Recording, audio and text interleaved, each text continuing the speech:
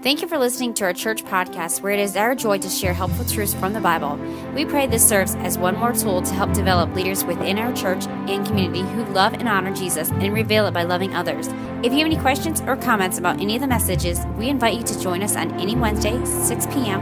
for a group discussion on the passages and sermons found here. The scripture reading this morning will be found in the book of Luke chapter 11, verses 1 through 4. I will read the first verse and ask that you join with me on the second verse and continue with me every other verse. That's Luke chapter 11, verses 1 through 4.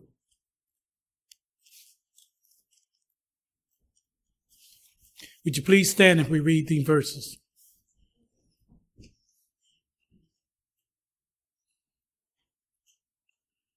Now Jesus was praying in a certain place, and when he finished, one of his disciples said to him, Lord, teach us to pray, and John taught his disciples. And he said to them, when you pray, say, Father, hallowed be your name, your kingdom come. Give us each day our daily bread, and forgive us our sins, for we ourselves forgive everyone who is indebted to us, and lead us not into temptation. Let us pray. Heavenly Father, we thank you again for this beautiful day. We thank you for the opportunity to learn your word and together, assemble together. We thank you for all this. And we thank you and ask that your blessing be upon the pastor as he delivered the message. We ask this in our Lord Savior's name, Jesus Christ. Amen.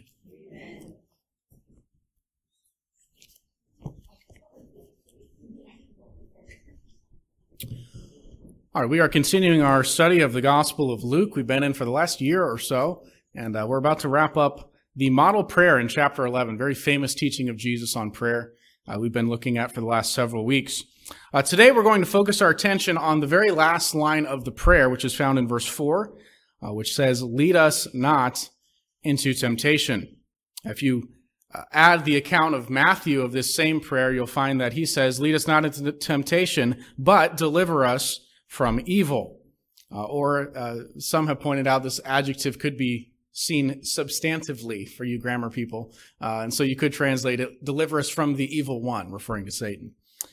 Has it ever struck you that the wording of this prayer is quite unusual? We understand asking God to help us resist temptation to sin. We understand if we ask God to keep us from being tempted in the first place, but why would we need to ask him not to lead us into temptation? In other words, is that something God does? Why would we need to ask him, don't lead us into temptation?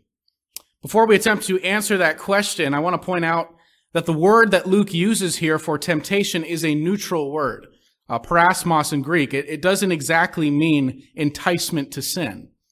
It refers to testing one's character.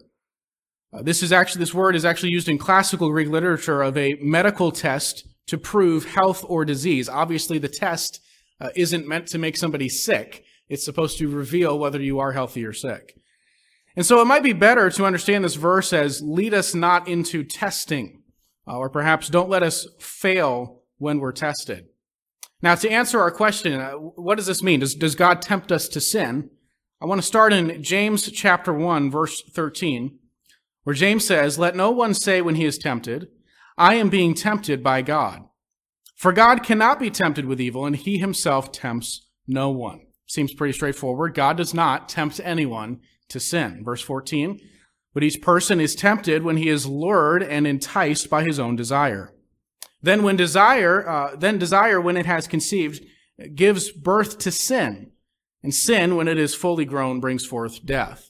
And so there you see the progression of sin. It starts out with our inward desire to do something wrong. And if that desire is not stopped, it will eventually produce us committing that sin. And so God didn't make you do it. God didn't make you sin. And by the way, the devil didn't make you do it either. You sin because you want to sin. Every sin that you or I commit is an inside job. God does not tempt us to sin. So first point, no, God does not tempt us. Second point, yes, God does tempt us. I really enjoy sometimes stating things as direct opposites just to confuse you for a minute, but I'm going to go to 2 Samuel 24. This may be something that you're thinking of as I'm saying emphatically, God does not tempt us to sin. You Bible scholars may be thinking that the red flag is going up, well, what about David numbering the people? We're going to address that. 2 Samuel 24, verse 1. Again, the anger of the Lord was kindled against Israel, and he incited David against them, saying, go number Israel and Judah. Now, we're not going to get into why that was a sin for David to do. It's very clear in the text that it was. It was wrong for him to do this. But just notice in verse 1 there that God was the one who incited David to do this thing that he later punishes him for. It was a sin. The Lord enticed or incited David to sin in numbering the people. Now, let me confuse you just a little bit more. 1 Chronicles 21. This is the same story in a different book of the Bible. Okay, and this says, then Satan stood against Israel and incited David to number Israel. Well, that's confusing. One account says God pushed David or enticed David to do this. And the other account says Satan was the one who did this. At this point, I need to once again quote a famous line from Martin Luther. He said, even the devil is God's devil. That may sound like a strange statement, but I think it's true. Satan cannot operate outside of God's providence, his sovereignty, because nothing is outside of God's providence. We tend to think of God and Satan as equals, battling it out, good versus evil, and they're on a level playing field, or at least they're really close. And nothing could be further from the truth. The Bible teaches that everything Satan does is under the sovereign control of God. Read the book of Job, for instance. Satan doesn't just go and tempt Job. He first presents himself to God and gets permission. And God tells Satan, okay, you can do whatever you want to Job, just don't hurt him physically. Satan tempts Job, and Job doesn't sin. And so Satan comes back to God to get permission to hurt Job physically. And God says, okay, you can hurt him physically, but you're not allowed to kill him. And so you see, Satan has to get God's permission to do anything. And God sets the parameters for the devil's actions. Even the devil is God's devil. And so God did not tempt David directly to number Israel. He used Satan. Satan tempted David, but with God's permission. He was acting under God's control. No one is tempted by God, yet God is sovereign over all of our temptations. If you doubt what I'm saying is true, listen to 1 Corinthians 10. No temptation has overtaken you that is not common to man. God is faithful, and he will not let you be tempted beyond your ability. But with the temptation, he will also provide the way of escape that you may be able to endure it. Now, before I dissect that verse, let me just ask a simple question. How is that possible unless God is in control of our temptations? How can God say, I'm not going to let you be tempted beyond your capacity to endure? How can that be true unless God is sovereign over our temptations? If the devil has free reign to do whatever he wants, and he tempts you all the time, and God really wishes he would stop, but he can't do anything about it. If that's the case, how can Paul say God is trustworthy? He's not going to allow you to be tempted beyond your ability to endure. The only way God can promise that my temptations are all resistible is if he's vetoing any that aren't. He will not let me be tempted beyond my ability. And so God examines Satan's plans just like he did with Job. God approves some and says no to others. In other words, God governs all of your temptations. He will not allow you to be tempted to sin to the degree that you cannot avoid it. And this leads to the last part of the text in Matthew, deliver us from evil, or deliver us from the evil one. Not only lead us not into temptation, but deliver us from Satan's temptations. Don't let me fall into his traps. Rescue me from the temptations that you allow to enter my life. And this verse in 1 Corinthians 10 is often misunderstood at this point. You see there at the end that it says God will provide with the temptation a way of escape. That doesn't mean something's going to miraculously happen and you're just going to be spared from having to resist that temptation. No, the way of escape is the last sentence, that you may be able to endure it. Okay, so the way of escape is not some way out of the temptation. It's resisting and enduring the temptation and not giving way to it. And so Charles Spurgeon rephrased the prayer this way. He said, Lord, do not try us and test us more than is absolutely necessary. For we are so apt to fall. Lead us not into temptation, but if we be tempted, deliver us from evil. If some good end is to be answered by our being thus tested, then let it be so.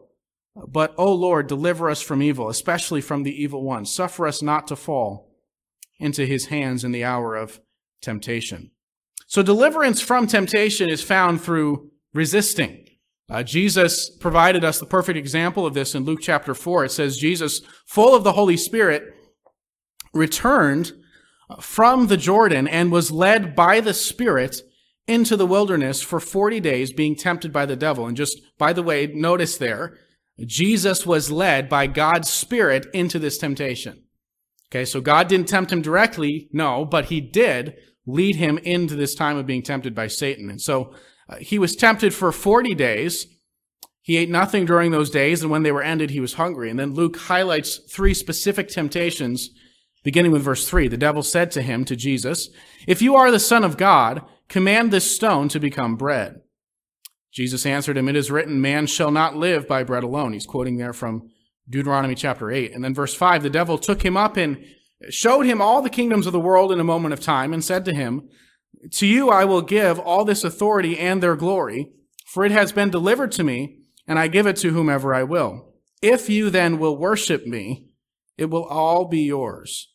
Jesus answered him, "It is written, you shall worship the Lord your God, and him only shall you serve." Again, Jesus quotes from Deuteronomy 6. Verse 9, he took him to Jerusalem and set him on the pinnacle of the temple and said to him, "If you are the Son of God, throw yourself down from here. For it is written, he will command his angels concerning you to guard you, and on their hands they will bear you up, lest you strike your foot against a stone." Jesus answered him, "It is written, you shall not put the Lord your God to the test." And they're again quoting Deuteronomy 6.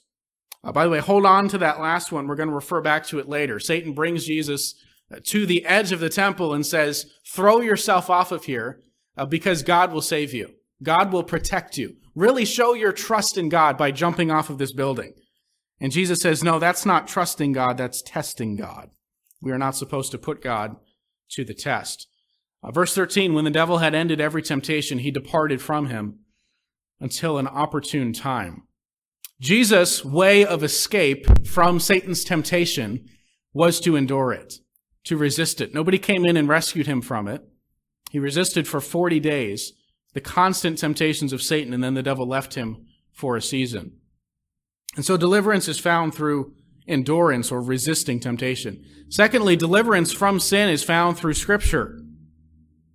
You see that in Jesus' own account there. He keeps referring back to Scripture every time that Satan brings a new temptation. And by the way, I don't mean by this, when you're tempted to sin, go grab your Bible and read for an hour.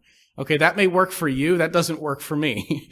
If you wait until the time when temptation comes to be in Scripture, you've waited too late. Jesus didn't have a Bible with him in the wilderness. He was relying on the Scriptures he had read and meditated on and memorized, obviously, in this text as he keeps quoting them. His mind was so saturated by Scripture that he was able to have power to resist temptation. Don't expect to have power over temptation if you're not in God's Word regularly. We all desperately need a regular intake of Scripture.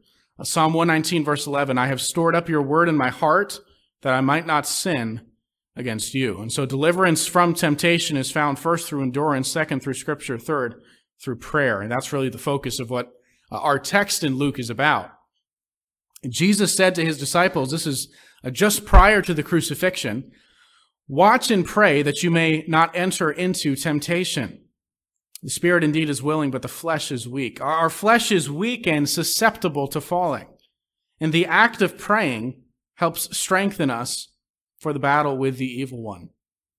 Now, this may bring up another question that you're thinking. As I'm talking about God's sovereignty, even over our temptation, that he does not allow you to be tempted beyond your capacity, but he does allow some temptations. You may be wondering, well, why? Why does God allow us to be tempted? Why does God allow Satan to tempt us from sin? He knows when we're going to give in to it, so why does he let it happen? Why does he make us put up with this? That's a difficult question to answer. I have 3 answers, all of which I believe are true, but maybe only 1 or 2 of them will be helpful to you. So here they are. First, it is for our good.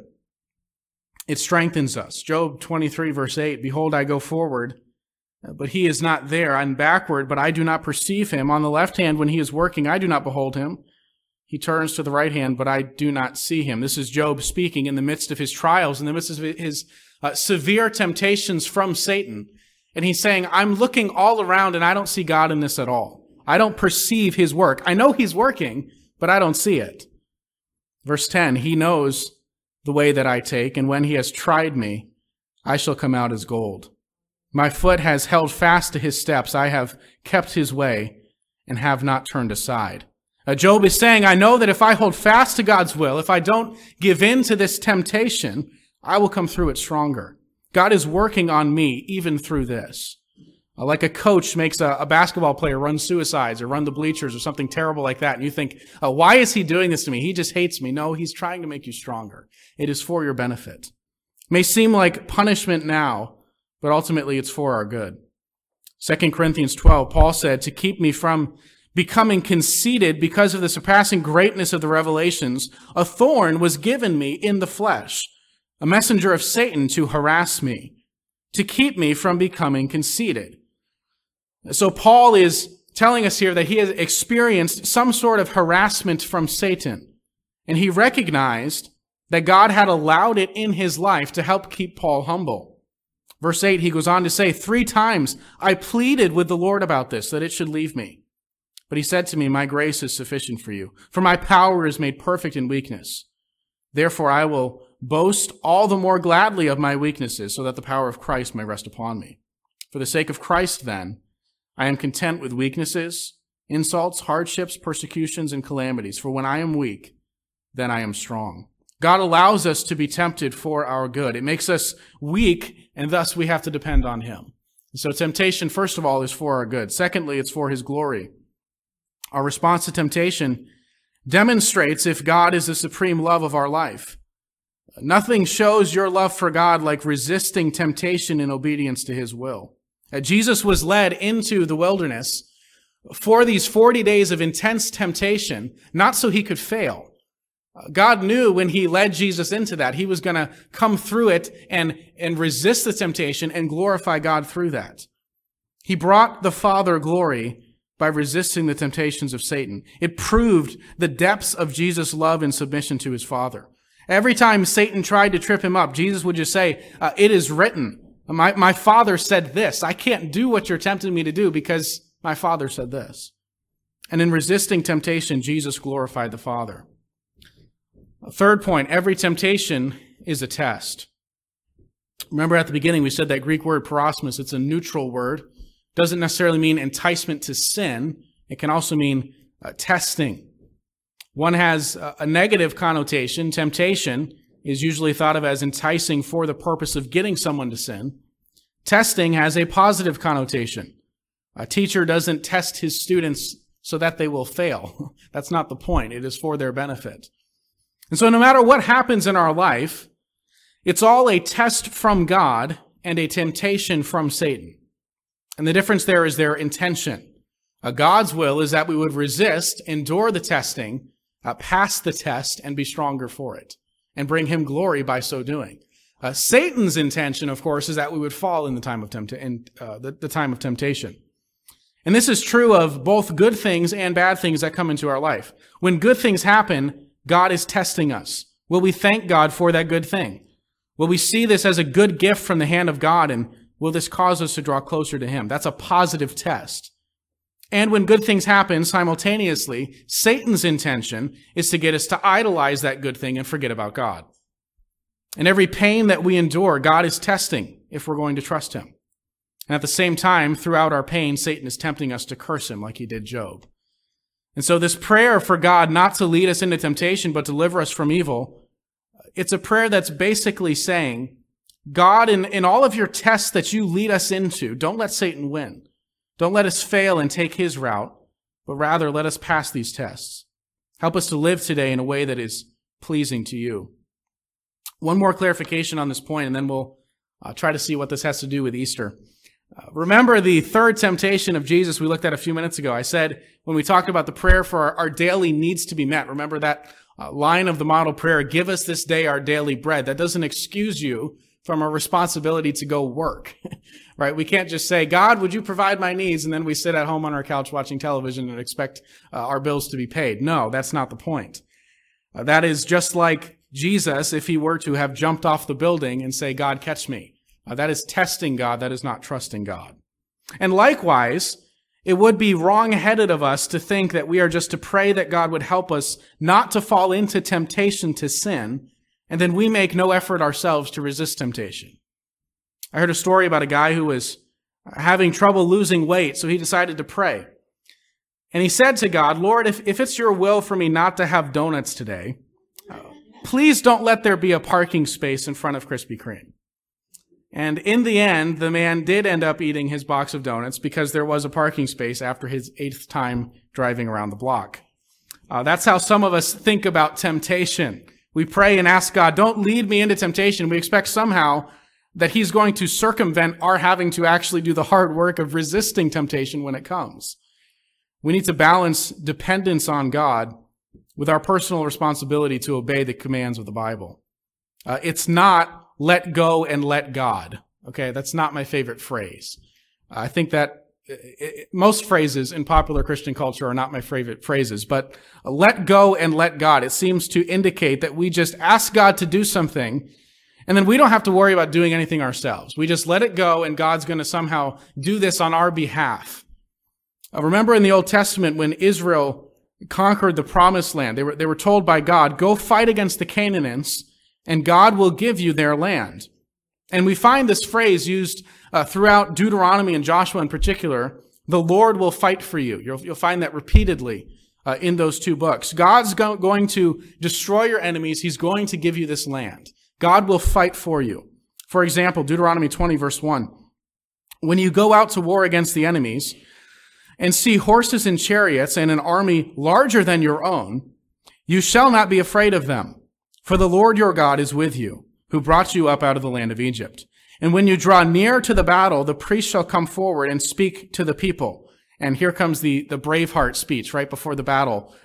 Say to them, Hear, O Israel, today you are drawing near for the battle against your enemies. Let not your heart faint. Do not fear or panic or be in dread of them, for the Lord your God is he who goes with you to fight for you against your enemies, to give you the victory. Now that's great news if you're Israel. God's going with us. He's going to fight for us against our enemies. He's going to ensure that we are given the victory. Now here's my question. Does that mean they didn't have to fight? I mean, God said, I'm going to fight for you. I'm going to give you the victory, so let go and let God, right? We can sit on our horses and God's going to fight for us. No, wrong. The point of this promise wasn't that you can just lay down on the battlefield and God will kill your enemies for you. The point was, God has promised you victory. Now go fight. Israel still had to fight the battles. And likewise, God has told us to ask him for his help in resisting temptation, but we still have a role to play. We cannot achieve victory on our own, but we also can't just sit back after praying and act as though we have no responsibility to fight temptation. Now, Easter. What does this have to do with Easter? This, of course, is a day when millions of Christians around the world celebrate the death, burial, and resurrection of Jesus from the dead. And the resurrection of Jesus and his death on the cross are all about what we're talking about today, sin and temptation. Because Jesus died and rose again to free us from sin and temptation. Nowhere is this made clearer than in Romans 6 and 7. This is where Paul is describing the life of a true Christian. It says, what shall we say then? Are we to continue in sin that grace may abound? By no means. How can we who died to sin still live in it? Do you not know that all of us who have been baptized into Christ Jesus were baptized into his death? We were buried, therefore, with him by baptism into death, in order that, just as Christ was raised from the dead by the glory of the Father, we too might walk in newness of life. And this is the doctrine of our union with Christ. That like Jesus died on the cross and rose again, we as Christians, when we become a follower of Christ, we are dying to our old way of living and beginning a new life. Verse 5 continues, if we have been united with him in a death like this, we shall certainly be united with him in a resurrection. We know that our old self was crucified with him in order that the body of sin might be brought to nothing, so that we would no longer be enslaved to sin. For one who has died has been set free from sin. Now again, that sounds great. We all know that our old self was crucified with Jesus. We no longer have to serve sin. The death of Christ and his resurrection set us free from the power of sin. Great news. Only one problem. I don't know about you, I still struggle with sin. I've been a Christian for many years, and yet there still is a struggle there. And if being a Christian means I never sin again, I must not be a Christian. But of course, we know that's not what Paul is saying. Just one chapter later, Paul writes this about his own struggles with sin. He says, I do not understand my own actions. For I do not do what I want, but I do the very thing I hate. Now, if I do what I do not want, I agree with the law that it is good. So now it is no longer I who do it, but sin that dwells within me. For I know that nothing good dwells in me, that is in my flesh. For I have the desire to do what is right, but not the ability to carry it out. Can you relate to that? Paul wanted to do right, yet he felt that he lacked the ability to carry it out all the time. Verse 19, for I do not do the good I want, but the evil I do not want is what I keep on doing. Now if I do what I do not want, it is no longer I who do it, but sin that dwells within me. So I find it to be a law that when I want to do right, evil lies close at hand. For I delight in the law of God in my inner being, but I see in my members another law, waging war against the law of my mind and making me captive to the law of sin that dwells in my members. Wretched man that I am, who will deliver me from this body of death? Verse 25, thanks be to God through Jesus Christ our Lord. So then I myself serve the law of God with my mind, but with the flesh I serve the law of sin. There's a lot to unpack there I don't have time to get into, but Paul is expressing his struggle with sin. And even if you are a true Christian and you've been indwelled by the Holy Spirit of God, you will still struggle with sin. When you repent of your sins and you accept Christ as your Lord, your sins are immediately forgiven. And you begin that new life of serving Jesus. And there is a transformation that begins to take place in your life, but it's not complete this side of heaven. You will still sin. You'll want to do right, but fail to do so sometimes. But the life of a Christian, increasingly, you will begin to live more and more in accordance with his will. Our victory over sin is partial now, but the direction of our life is towards the righteousness of Christ. And the resurrection of Jesus proves that we're on the winning side. We may not experience total victory over sin in this life, but there is coming a day when we will be freed from the presence of sin and temptation. Paul said in 1 Corinthians 15, but in fact, Christ has been raised from the dead, the first fruits of those who have fallen asleep. For as by a man came death, by a man has come also the resurrection of the dead. For as in Adam all die, so also in Christ shall all be made alive, but each in his own order. Christ the firstfruits, then at his coming those who belong to Christ. So Christ was the first to be raised from the dead, and those who belong to Christ, Christians, we will be raised at his coming. Paul goes on to explain in verse 51 what that scene is going to look like. He says, behold, I tell you a mystery. We shall not all sleep, but we shall all be changed in a moment, in the twinkling of an eye, at the last trumpet. For the trumpet will sound, and the dead will be raised imperishable, and we shall be changed. For this perishable body must put on the imperishable, and this mortal body must put on immortality. When this perishable puts on the imperishable, and the mortal puts on immortality, then shall come to pass the saying that is written, death is swallowed up in victory. O death, where is your victory? O death, where is your sting? The sting of death is sin, and the power of sin is the law. But thanks be to God, who gives us the victory through our Lord Jesus Christ. The resurrection of Jesus is God's guarantee that we will not be struggling under the power of sin and temptation forever. If we give our lives to Christ and become his followers, we have that hope that there is coming a day when Jesus returns and we are changed, transformed into our glorified bodies. And in that state, we will not have to struggle with temptation to sin any longer. Death will be swallowed up in victory, and sin will be conquered once and for all. And so this Easter Sunday, as we Ask God not to lead us into temptation, but deliver us from evil, to help us resist temptation to sin. We do so with the hope that Christ's resurrection is the sin-destroying power of God. We will one day experience that total victory over sin because Jesus died and rose again. I want to conclude this morning with some just closing thoughts on the model prayer. We spent 5 weeks, for those of you who've been with us, looking at these first 4 verses in Luke. We've gone line by line through them. Now I just want to kind of recap some of the main points and conclude this series.